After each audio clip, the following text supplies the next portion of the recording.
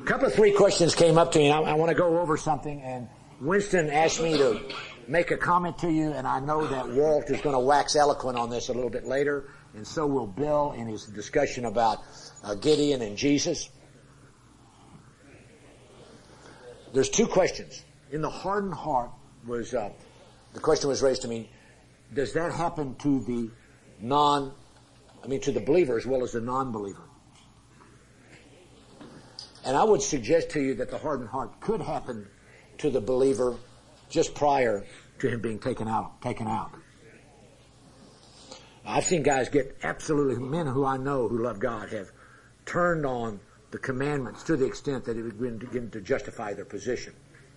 They just simply won't face it. Now, do they really, are they as hard as they appear? I don't know.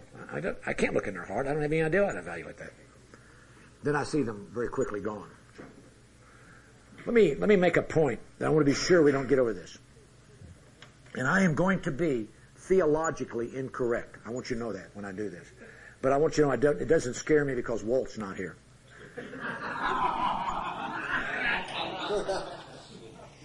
Here I am, a non-believer. And I approach the issue of my salvation. And in the Bible they call this justification. All right? Do we agree with that? And how do I get from here over to saved? How's that transaction done? Believe in the blood. Accept Jesus. What else? Believe in the blood. What? Believe in the blood of Jesus. Okay. Believe in the blood of Jesus. Acknowledge the sinner. It's by the grace of God. Would we agree with that? By faith. And it's the grace that delivers me. Do you agree with that? Question. Is justification an event or a process? Did I hear yes is what I heard? It's an event, it's a process that leads to an event. How many times have guys witnessed to me? Hundreds of guys. Hundreds of times I came across and walked away from it. But there was that time when I said, that's it. I agree. Are you with me? Some of it's a lightning bolt. Some of it's I just stepped over the grate. I said, yeah, I buy that. It's about time you get over there. And so I entered the great world theologically of sanctification. And sanctification means what? Right with God. Would we agree? It means to be set aside. My question is to you, is sanctification a process or an event? And another answer of yes. Yes, process leading to it. All right.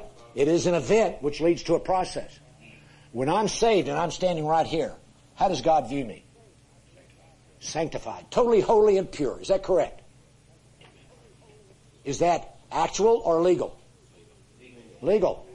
Irrespective of the evidence, God has chosen to see me as holy and pure. Right? That's exactly what He does. Then He launches me on the mission of becoming Christ-like into the process. Are we with me?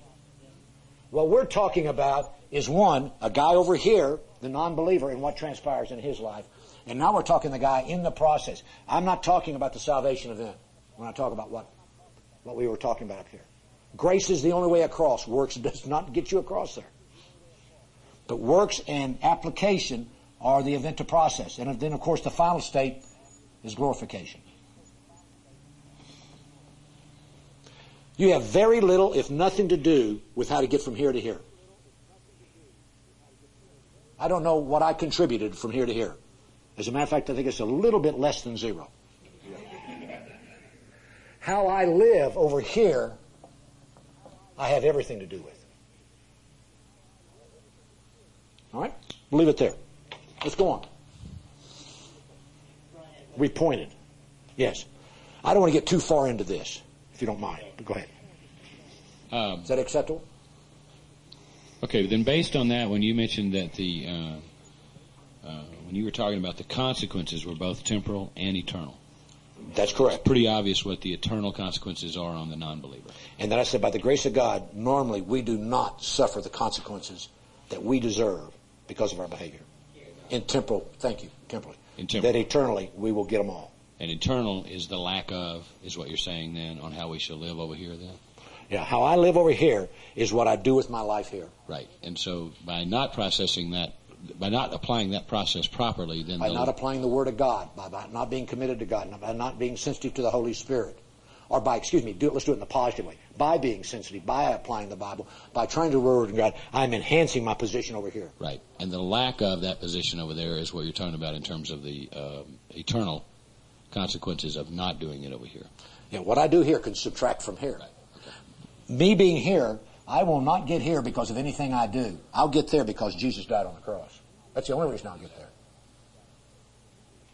But once he got me over there, I have a lot to do with how I live that. And Walt will talk on that more. Okay, charts. Now, what's the next chart, please? Now, these are just the promises, and I think you've said to the guys if they want this, that if they'll sign up, you can have all these charts if you'd like to have them. I'm sorry we didn't have them. They're just too many to copy. I could have done it, but I'd had to have 12 cartons and everything else to get them in here. I'm sorry, but these are the list of the promises, and if you're going to ever take this and just go try to read, I encourage you to get these things so when you come across these verses, you can say, this is a promise, and think of it as a promise. Read Ezekiel at the micro level, not at the macro level. Understand what he's doing at the macro level, but don't worry about it. Read it at the micro level. Are you with me in what I mean by that? Take the pieces apart and enjoy it. It's interesting in all the promises, though, the point I wanted to make was he makes it very clear to you in the promises that I'm doing this on a reason. And I want to teach you that you guys were bad guys, and I want you to come to repentance. I'm going to bail you out, but you're going to realize the shame of your life. Next chart.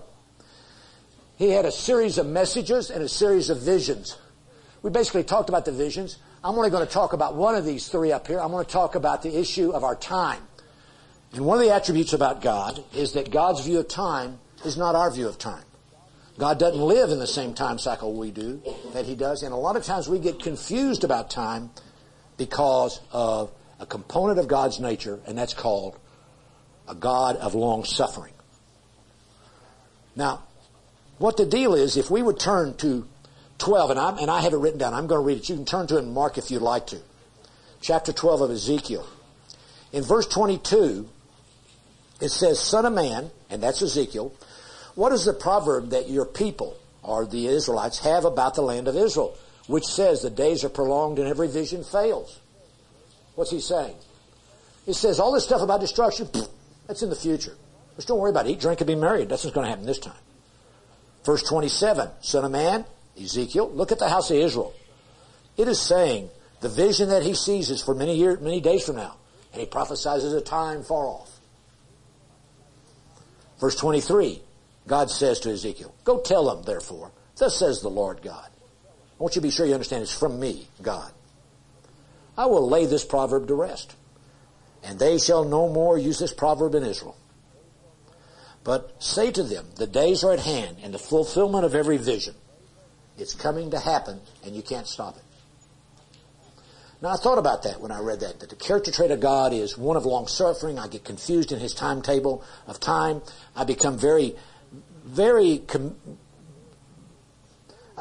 convinced that the greatest time on earth that has ever been, and it's all of its history, is my few short years on this earth. That all of it revolves historically around me. I'm a very me-centric guy. All of history revolves. And evidence of that is if you ask me about my family, I'd say, oh, well, I'm married to Connie and I've got these kids. I never mentioned my mother and father. You know, my mother and father had a lot to do with what I am and what I do. I don't ever mention my grandparents. Went to my grandparents' gravesite 2 years ago and been over there in 30 years. And I went over that gravesite and sat down, and I know how strong this man was. This was a strong man. A forceful guy in this small town he lived in. He was a man of importance. And you know, some journeyman was mowing the grass with a mower over the top of his grave. I said, that's indignation. There's an important man down in that ground. And you know, that guy didn't even know who he was. Whew. The wind blew over and he was gone.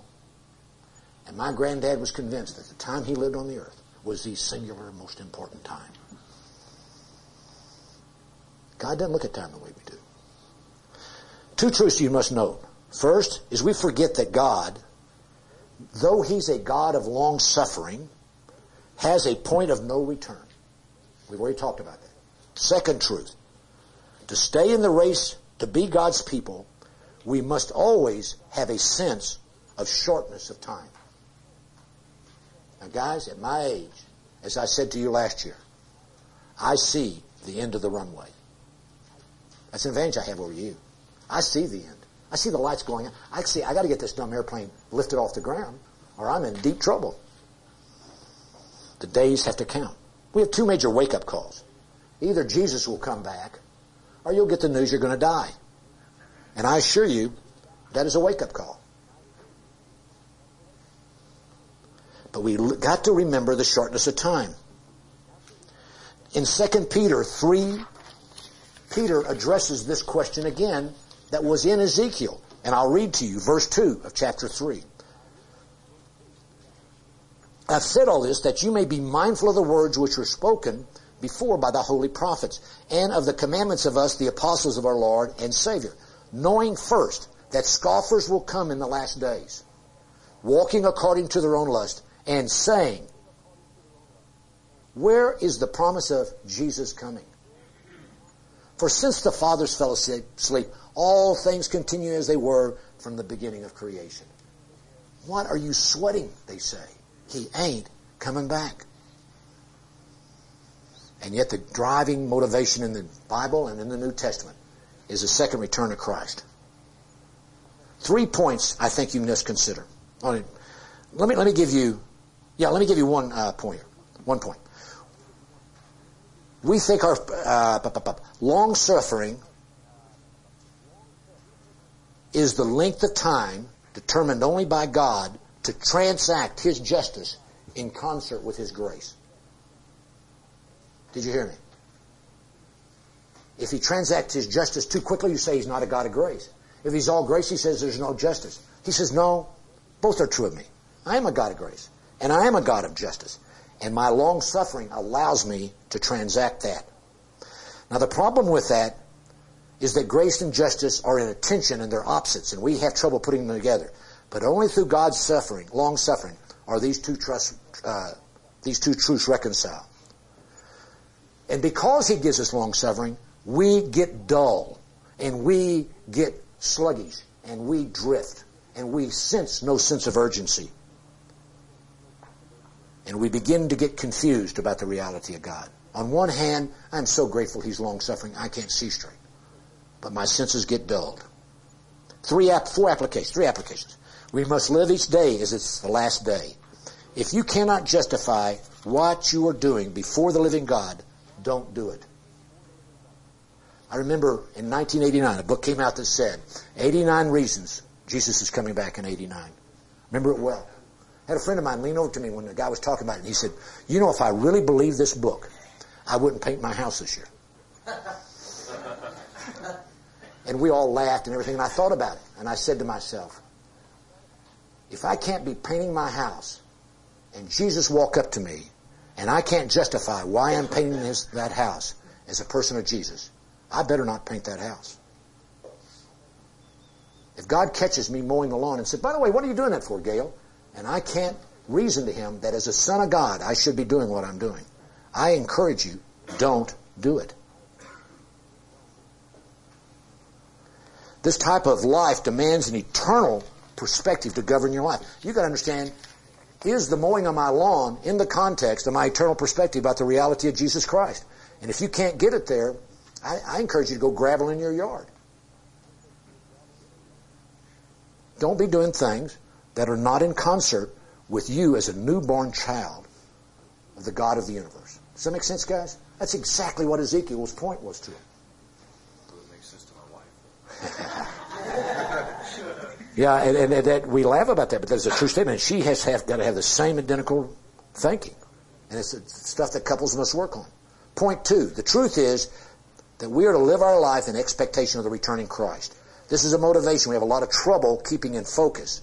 Let me suggest that the suffering and tribulation that God gives us is expressly put into our lives to help us keep our perspective, keep our focus, and to keep our hope.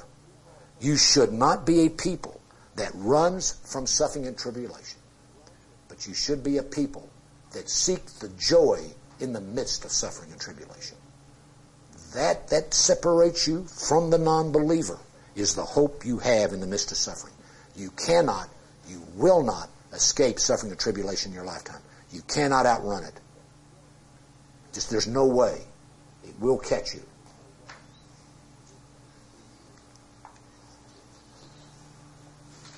Interesting. How many guys I've known in my lifetime who have discovered that they were going to die of cancer, and after they learned that they were going to overcome the cancer, said, you know, I'm going to give more time to my kids. I said, now that's a discovery. Why didn't you figure that out before you had cancer? What did it do to bring into focus you ought to be giving more time to your family in the first place? It was because he realized he had a shortness of time. And he said, you know, these people mean a lot to me. Guys, why must that happen to bring you to alertness? God has said to you, Christ is coming back. You need no other warning. And the third point, third application, is clear focus is a function of, I think, 6 things. 1, renewal. Being renewed in the Word, being renewed in your walk. Accepting your salvation is new on a daily basis. And guys, there's a lot of us in here, it gets very old hat. And you never want that to happen. Second point is grow from your suffering. Embrace your suffering. Doesn't mean you don't avoid it. Doesn't mean you run and look for it. You don't have to go run and look for it. It's going to find you. Tribulation is going to find you. Setbacks are going to find you. Hurt's going to find you.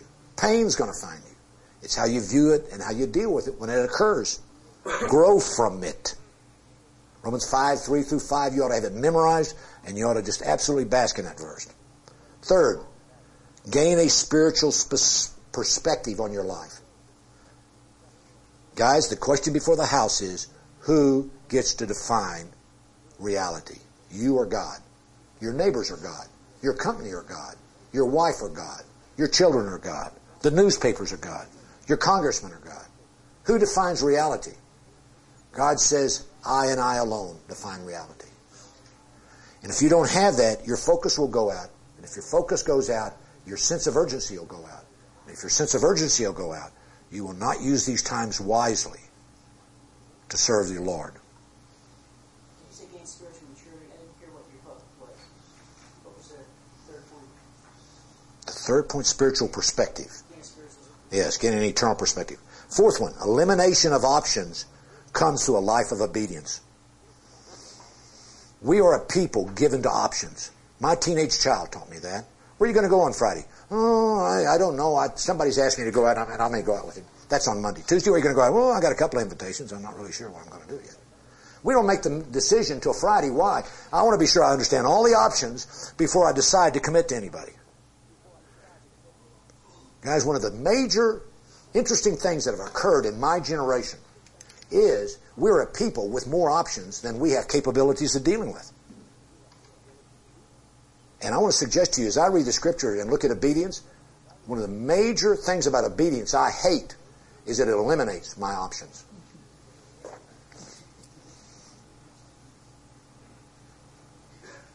Obedience is a spiritual bungee jump.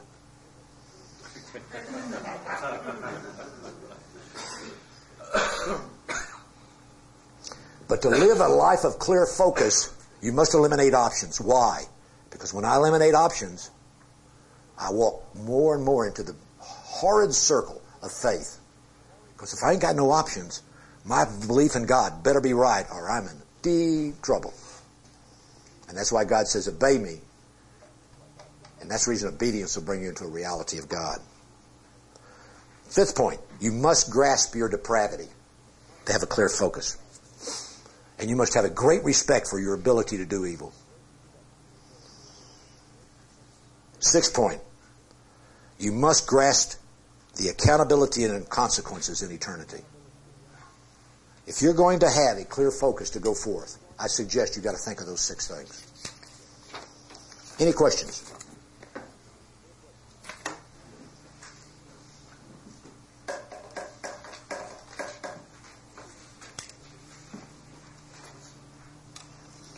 Never in my life have I been that clear. Yes, sir. And I guess this is a verse. I remember one verse in Ezekiel, and that was in 3:18 about Ezekiel was asked to warn the nation of Israel, and if he didn't, the blood of the nation or the people would be on his hands. Then Paul said he was innocent of the blood of the people because he never failed to proclaim the gospel. Do you see a linkage there? Because I feel kind of guilty sometimes. Well, let me say to you, you read that the instruction of a watchman. One of the truths is that I'm not discussing is that God always used people to get His job done. And every one of you guys are called to a watchman. It'd be interesting to read the rules of a watchman in Ezekiel. I don't like them, but what it is God says basically, you know the truth, and you better be spreading it. Does that answer your question? Any other questions? Yes, sir. Yeah, Gayle, you really blew my mind when you were talking about if God came up and asked you why you're washing your car or why you're mowing your lawn, how do you justify that? I have no idea. Well, Joe, I think that's a good question. And I'm going to answer your question by not answering your question. But I want to set you on a journey. I want to set you on a journey. One of the major roles we've got to do, Joe, I came to Christ 28 years ago. 28 years ago this month. Forget this month, 28 years ago. Thank you very much. 28 years. And one of the major parts of my journey is an intimacy with God. That He's real, and He's who He is, and He's not who I dreamed Him up to be, but what the Bible says. And one of the major parts of my journey is trying to start to see things the way He sees them. Okay? Now, one of the hardest problems I dealt with was not painting the house or mowing the lawn. But one of the hardest problems I struggle with is how do I view my job? Because I got a lot of ego out of my job. I got a lot of self-worth out of my work. I used it for a lot of things that God said, that's not how you're supposed to be using it. So I had a 7-year battle with God on that issue. Now the problem was that I didn't view it the same way He viewed it. Therefore, I used it for reasons He didn't want me to use it for. Are you with me? Now, one of the other second reasons I didn't want to do it the way He did it is, one, I didn't get all the credit when things went right. And two, it just scared the absolute spit out of me that I had to trust Him for certain things. Like, for instance, my self-worth. So my journey with God has been a journey of coming to grips with the way He sees my wife, and not just as a sexual entity, but as a person who is a spirit who He loves and cares for my children as individuals, for my 2 mothers who have come to live with me, for people who I have no professional respect for, and yet they're children of God. Are you with me? Are you tracking with me? Yeah. In my lawn, in my house, etc. And so what I'm trying to do is launch you on a journey of saying this: God, I know I don't see the things the way you see them, but I want to see them, and I want to be your man, and I want to view life the way you view it. Because, Joe, there's enormous security in that environment. Okay. Is that a good enough answer? Thank you. Any other question? Yes, sir. Now, this is your second question. I mean, we do keep count of all these questions. Your fee for staying here goes up on your third question. No, go ahead. Well, that's nice. I'll keep it brief. I was just wondering about, you're talking about how God just transcends time. We don't have a concept of it, anything like He does. And in knowing that Christ died for my eternal salvation at that one event, and I bring that into the present and realizing that it's not just my eternal salvation, but the temporal condition also, that He died for my here and now condition, to live that out. Do you believe that we're just as dependent, on Christ at this very moment as we are at the time of our death to have any meaning totally. From what we're saying? Yeah. because God is not shackled with time doesn't mean He appreciates time. He gave me time. He put me in time. The reason He put me in time is to understand my need for Him. If I lived 10,000 years, I said, let's kick back the first 9,000 years and then I'll get serious. But the shortness of time and the understanding of it racing by, and you'll hear people say, she said the 10 years went by. I remember the first 10 years of my life, I thought that it was forever. And I just went by another decade and I said, huh? What happened there? What happened with that stuff? So what I think it is, I think time is to bring us back into focus. But He's not shackled on His engagement with us and how He wants us to use it. Any other questions? Yes, sir. Yeah, Dave. Gayle, your 6 items to help you clear your focus. Item number 3, or actually item number 4, the elimination of options. Through obedience. Through scriptural obedience. Okay, and I guess what I work with a lot of high school kids, and I think one of the greatest weaknesses with a lot of the kids that I work with is their lack of understanding of their options. And I guess they view a lot of the kids I work with are urban kids. And, for them, college, they really believe college is not an option. And, an engineering degree is not an option for them. And I guess I'm trying to grasp this elimination of options through obedience. What you're saying is, I look at all of my options, I put them all in front of me, I know where I'm grounded in my obedience, and things just start falling away real quickly.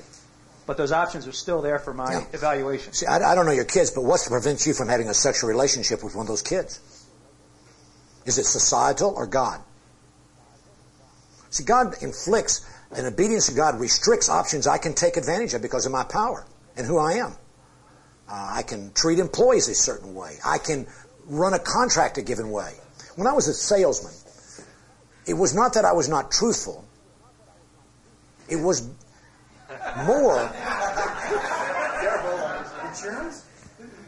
I sold computers. We are not insurance salesmen. My greatest problem was I would be in a meeting and I would know you didn't know. And I would know that you didn't know, but you didn't know I knew you didn't know. And if I didn't say anything, you would never know you didn't know that I knew that you didn't know that I didn't know. And so I just sit there and let you drift right into the trap. Now, as a Christian, I don't have that option.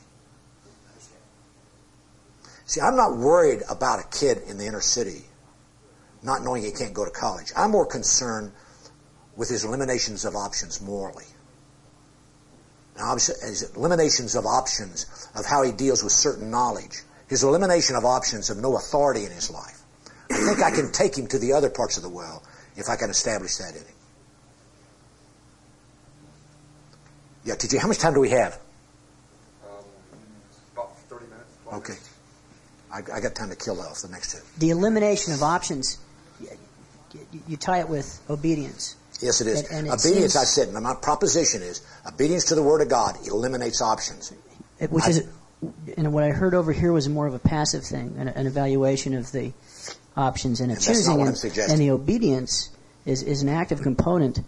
The word decide, this was an interesting thing to me. The word decide, the Latin root is desire, and what it literally means, decide, means to cut off. So it is an engagement of choice. Okay. Okay. Yeah, and one thing about obedience, it's recognition of authority. It's an elimination of options. And that's two things we miss in our society. I don't want to get into a societal discussion. I'm not worried about a society. You know who I'm worried about? I'm worried about you. I'm worried about me. I'm worried about you. That's what my concerns are. What are we doing as individuals? Don't worry. If you'll do what you're supposed to do before the throne of grace, society's going to take care of itself to a large degree. I don't want to get too far there. Let me stop.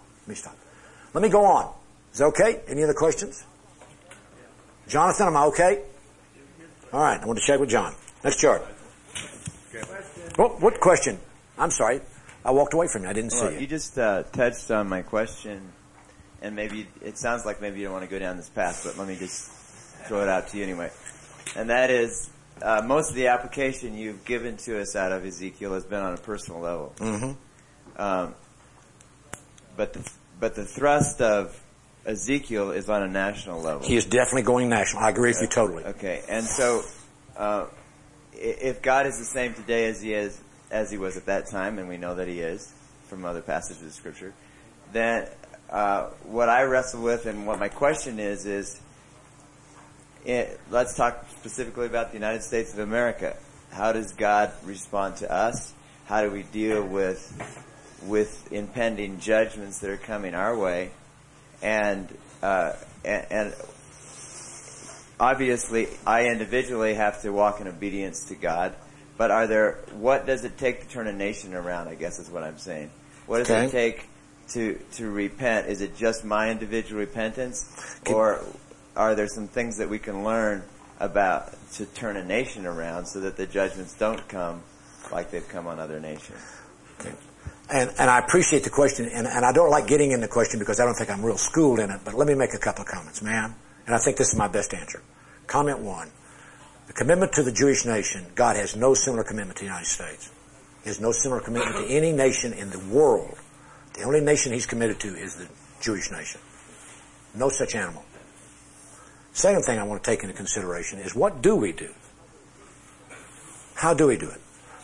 And what we really cry for is revival. Would you agree? Now, we go at it a lot of different ways, but I want to suggest to you that legislation will never bring on revival. But revival could bring on legislation. Are we together? So far, so good? And if I understand revival, I think revival never comes from an organization or an institution, but comes from an individual. If I understand how that goes. If that is true then, even going back further, then I think it's incumbent upon every guy individually and corporately together. I'm not knocking the corporate effort, but individually to begin with you, to begin to represent the reality of Jesus Christ in your marketplace. And two of the greatest parameters that can be is the concept of forgiveness, the concept of repentance, and the concept of love. And if we as individuals would represent those traits as the reality of Christ as the beginning, the rest is up to God. Okay, just one other question then on that, and that is, I agree with what you said, except what I've seen in the history of revival is that oftentimes revivals are kicked off by a key leader responding in obedience to the Lord on an individual basis. He gets a vision. I don't doubt you at all. But there's also an element of gathering of people, and to corporately together those people are responding in obedience. And sometimes I feel like in our evangelical circles, we emphasize the individual so much that we don't take seriously enough the conditioning, for example, of the kind of the corporate nature of the churches that we're involved in, or whatever, the places that we gather as Christians. We don't take seriously, like the question about cutting the grass, okay? Where do we spend our money corporately? What do we do corporately as a church body and a community? Do we spend our money on ourselves? I mean, even our own nice churches, do we spend our money on ourselves, or do we really give to where Jesus would give to? Do we really walk into the places Jesus would walk to? So those are the questions. Good questions. Right. And I'm not going to give a long discussion on the church into the 20th century. But I want to say to you, as God is committed to only one nation, God's strategy with the Jewish nation was a people gathered. Would you agree with that? A people on a hill that nations looked at. They said, boy, that's a godly nation. As a matter of fact, when you read the 36th chapter, what was one of the things he was upset with? Is that you're out of the nation, and they're saying, what are you doing away from your land? You're not a nation gathered. That was his strategy. At the time of Jesus, the strategy is a church scattered. Aliens and exiles, ambassadors for Christ. Me going and making up Monday morning, going in the marketplace and dealing with a bunch of non-believers and letting Matthew 5:16, my light so shine before men that they may see Gayle Jackson's good works and give glory to God who is in heaven. And how do I transact that? Only but by the power of the Holy Spirit. And individually learning my commitment to God and letting that be done. Does that abandon corporate living? No. But the single strategy is the church scattered. It is not the church gathered. I would encourage you to think, just for you to think on, that ultimately revival will come from the church scattered. When it becomes too gathered, the revival will slow down. Just a thought. Just think on it. Can we go on to the next one? I don't mean to walk away from it. It's a good question. I just want to give you stuff to think on. Okay. These are great messages to read. I'll leave them alone. And the visions are really, see if there's any one vision I want to talk about. No, I've already talked about that. I talked about that. No, let's go on to the next one. Hadn't already done the signs? No. Oh, no, I hadn't done the signs. Excuse me. And remember we talked about all the signs. We get down here to the prophet's baggage. He even had a point where he's to pack up and dig a hole in the wall and go out to carry his bag out to show him what it was like to leave Jerusalem. So if you read it at the micro level, David, you'll enjoy it. I mean, they're really interesting little vignettes he puts together to tell them the story. You get just killed because there are just so many of them. You just wear out after a while. So you got to read them, just kind of enjoy these little things he's doing. Then the 24th chapter, which is the end of the deal. Oh, by the way, 37th chapter is them bones, them dry bones. I'll go back to 9. In the 24th chapter is the end of his prophecy against Israel and Judah and Jerusalem. And he says this thing that just absolutely paralyzed me.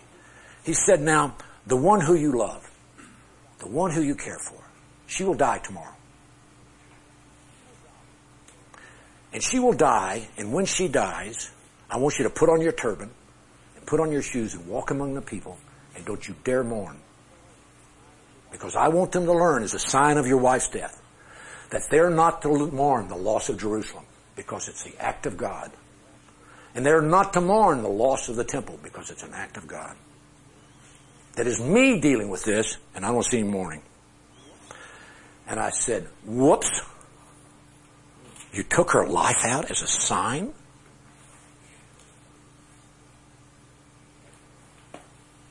And that's your God. But I must say, Joe, as I said earlier, we got to understand God's view of things. It's so heinous to us because, one, I love her so deeply, my wife. And two, how could he terminate her life? And the problem we have is God is not nearly afraid of death as we are. God does not view death as a punishment. It's a transaction on the way to heaven or an elimination of opportunity. What does he lament for the sinners when they die? What does he say? I gain no pleasure out of the death of the saints. What does he say? He laments for Satan. What does he say? He laments for Egypt as he does. What does he say those things for? Because it's an elimination of options. They have no more options. They're doomed to hell, and that's its fait accompli. He doesn't change his mind when they get on the other side, but he's sorry they turned him down. But your death is not a punishment. And your death is not frightening to God. And if you read the 23rd Psalms, you see the picture of a God that's waiting that when the door opens, he reaches over and grabs you. It's not a scary journey. And as he says, there's grace to go through it. If we deal with God, we must come to grips with the God of Job and the God in Jesus' time. In Jesus' time, Jesus is moving along and he comes upon this blind man that's been blind 32 years from birth. And his apostles, guys like you and me, ask him the question, and I would ask him this question, why is this guy blind? Is it because of his sinful parents? Jesus said no. Is it because of sin in his life? And Jesus said no. Then why is he blind, they say? He is blind for this single moment. And Jesus reached over and healed him. I said, time out. 32 years of this life just so Jesus can show off his healing powers? God's got to come to grips with that. Because Jesus was God. And God's glory and God's honor and God's holiness is uppermost in his mind. And it was a worthwhile deal for God to hold that guy blind for 32 years for that single event. And we said that's unfair. And God says, who gets to decide fair in this room? Who gets to do that? Because he says, how do you know what his life is in eternity when I take him to me? How do you know the treasures he'll have in it? How do you know that, Mr. Smart Guy? I said, I got no idea. He says, then there's a good chance you ought to just stay quiet. And the open salvo of Job's life, right? Here's a great guy. And all of a sudden God says, let's just let Job go through a little trial here. So 10 of his children die. Bang. Had they done something wrong? Not that we know of. If there is, it's left out of the story. Had Job done something that deserves this? No evidence we have from anywhere in the book. So Job unfolds this story of struggle and strain as Job goes through this issue. And at the end of the story, God says, you come through it well, Job, etc., and I'm going to give you a double portion. You remember this? And he says, you had 7,000 sheep, Job, so I'm going to give you 14,000 sheep. And Job said, good. I like that. He said, you had 3,000 camels, and I'm going to give you 6,000 camels. And you had 500 oxen, and I'm going to give you 1,000 oxen.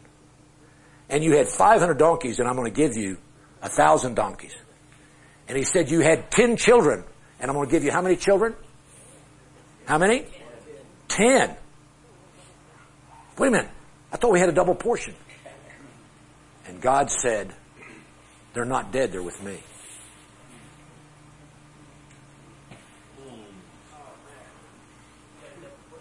He got a double portion. Do I see that where I stand? No, but God does. Was it unjust about his wife? On a micro level, I would hate every moment of it. On a macro level, I'd have to praise God.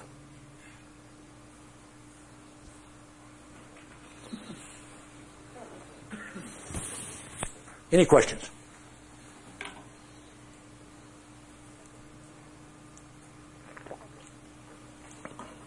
Okay, next chart. And we've gone through the Lamentations, and notice everybody laments for bad guys. Not a lamentation for a good guy here. Read that and enjoy it. It's a question to ask is, why does he lament those guys? Dave, you can do that in your study on Ezekiel. Next chart. Now he says 65 times that he's doing this so that they'll know that I am God. Interesting when you pick that up in the reading. He says 14 times God swears an oath on his own promise. He's so emphatic on this happening. Next chart. This is how, listen, I do all this work and you say, damn it, you're driving me crazy with all that stuff. But I do this stuff sometimes to understand what in the world is going on. I can't sort it out in the book, and I put it down like this. 41 of the times he says that I want you to know that I'm God. You know who he says it to? His own people. Looks like that's what he'd be saying to not his people. I want you to know I'm God. No, the guys he hammers on are you and me. 41 times it goes on up into Ezekiel, up to Israel, up in here. Now, two other things I'll get off. 8 times he does it to Egypt. It's an intriguing deal why he is so fond of Egypt. I'll leave that for you, a little thing you can find out in the book of Ezekiel. And 5 times to Edom. Now, Edom's comes out of whose loins? Who? Jacob. I mean, I didn't mean Jacob. I mean Isaac. I'm sorry. Isaac. So God has this fixation in the book of Ezekiel that they'll know he is God. Now we got a problem. Next chart. And the problem is, God is a God committed to his holiness and his righteousness and his glory. And here is Gayle Jackson standing down here. And I must say, I don't know how to relate to that. I don't know, because you know what I'm committed to? My best interest. Do you agree? I'm totally driven by that. And yet here I'm here. Well, I'll tell you what, God, I'll become totally altruistic. And it's just you, God. My gollies, I just love you more than anything else. And I got to tell you, that'll last about 35 nanoseconds. Because I'll always dip back in what is in my best interest. And you say, oh no, that's not true. And I may have exaggerated on 35 nanoseconds. I probably did. It's probably 50 nanoseconds. But I'm saying to you that I am always driven by my best interest. But that doesn't bother God. My problem is, next chart, is how does a holy God relate to me? I mean, here's this God that has this interest game plan that I don't have any idea how to relate to that. It's just out of my capabilities to do that. This poses a real problem, I think. Next chart. And I think what God did is He gave us at least 5. This is my own study, and it may not be complete, and I encourage you to go look at it. He gave us at least 5 things so that if I'll focus on this, I may never understand this, but if I'll focus on this, it will get me there. Are you with what I just said? For instance, I can say, I want to be a great football player. And you say, well, and I said, but I don't know how to do it. He says, well, if you'll do this many push-ups and this many chins and run these kind of deals, etc., your skills will leap. I want to be a great lawyer. Well, if you'll do these things, but I don't know how to go from here to here. Well, if you'll go this path, it'll get you there. That's what I'm suggesting to you. And He gives you first Jesus. So a holy God can relate to me because of this right over here. I am saved. And in that salvation, I have the mind of Christ because I have the Holy Spirit. He gives me the Word. And what does He give me the Word for? So that I may know Him. What do I study it? So I know the reality of God. So He said, I'm going to give you a little letter that you can just play with for years and years and know who I am. He gives me the commands so I'll know what it looks like. And He gives me purpose for living. Now guys, I don't know if that's comprehensive. But I want to say that is a great key for me answering the question, how does He relate to me? And He says, I'll tell you what, I'll give you these 5.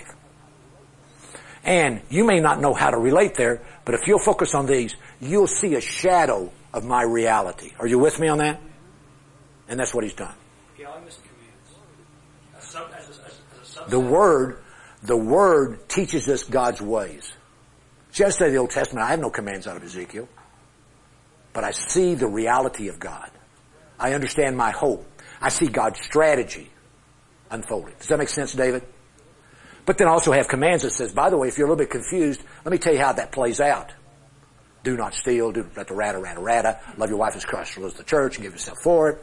By the way, this is what that looks like when you put it down on paper. Is that good? Is that fair enough? Commands as a subset of the Word. Correct. He gave us both of these. He could have just given us the Old Testament as a history and never given us commands. And that would see a great deal if He just done that for us. But He not only did that, He gave us those. I think they're 2 separate things. Because the Gentiles come up with some of the commands written on Christ. Correct.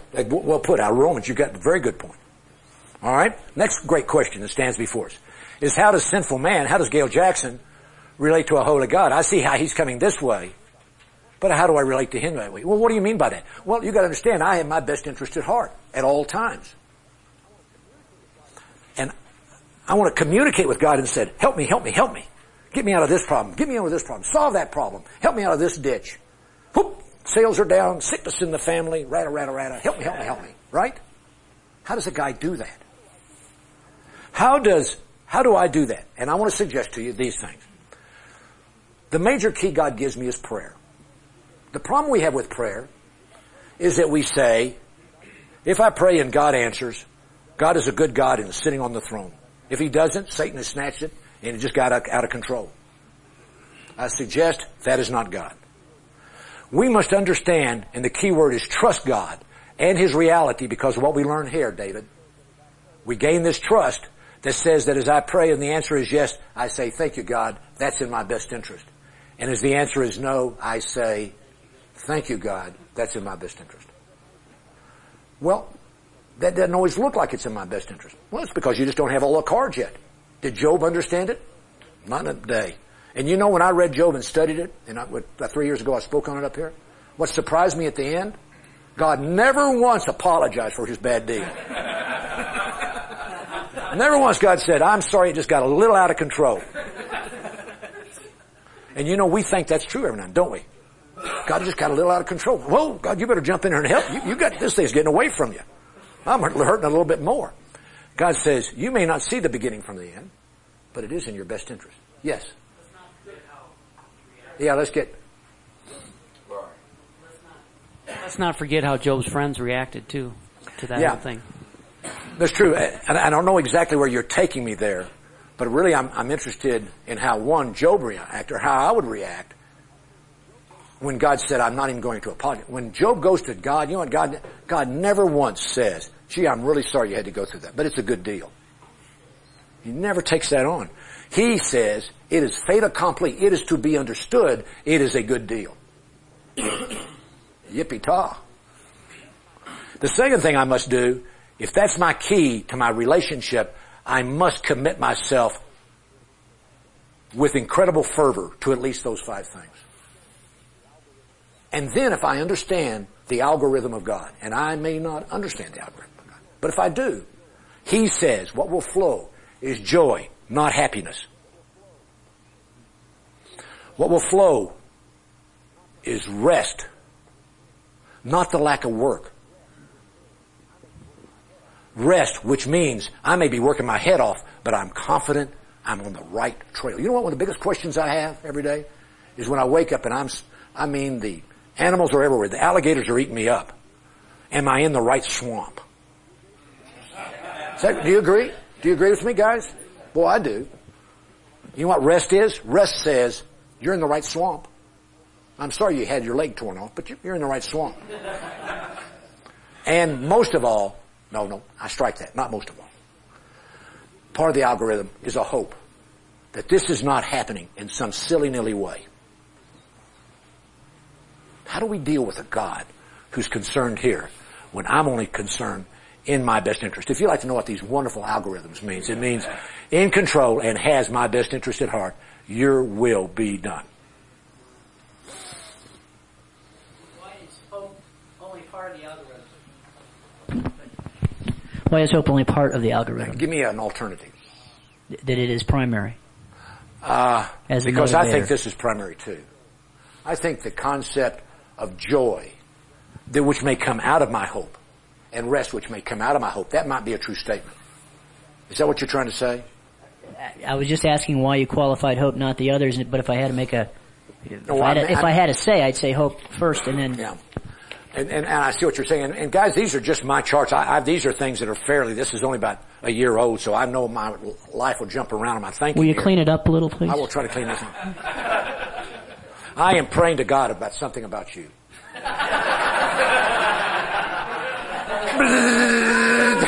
In charge. Yes, sir. Did you get this mic here? You had said that joy and not happiness. Mm-hmm. Could you elaborate on that a little bit? I want to tell you that I cannot go in the Bible and find this difference. I can go in the Bible and say to you the word for joy is never translated happy. I can be happy but not joyful. I can be happy and joyful, but I cannot be unhappy. And joy doesn't necessarily come out of that. Joy is a pleasure or an attitude or a grasp of issues that gives me confidence and calm in the times when I am not necessarily happy with what's going on. Can I be unhappy and be committed to God, Mike? I agree. If I'm committed to God, though, I should have joy. Would you agree with the two? Now, I'm drawing a line that I cannot define in the Scriptures. This is a Gayle Jacksonism. But how would you define happiness? And versus joy? I'd say happiness has a self-centeredness to it. It would be, happiness would be the product of things always going the way I imagined they should go. Happiness is a good inner tummy feeling that things are going great. Happiness is all circumstances in a good shape and the enjoyment I have out of all the circumstances looking good. And yet my problem is not a lot of times do my circumstances always appear just the way I want them to. And I find the more I expose myself to loving people, the less my circumstances look the way I want them to look.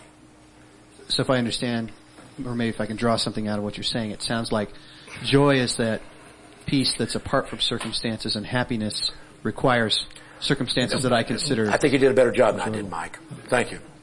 And I really do appreciate the question, and I do make that. I think that delineation needs to be made. I've heard a lot of. There's always a biblical reference to the division. I can't find it. I can't find it in the Bible. Yes. When you I got to shut down. Thank you. When you feel joy, rest, and hope in parts of your life, but not in others, you go right back to your commitment.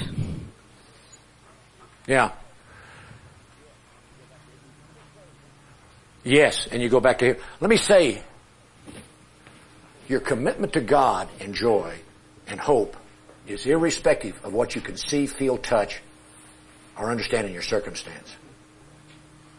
If things don't go the way I want them to go, that doesn't mean I don't say they're not in my best interest. As a matter of fact, I just hadn't seen the last card played yet.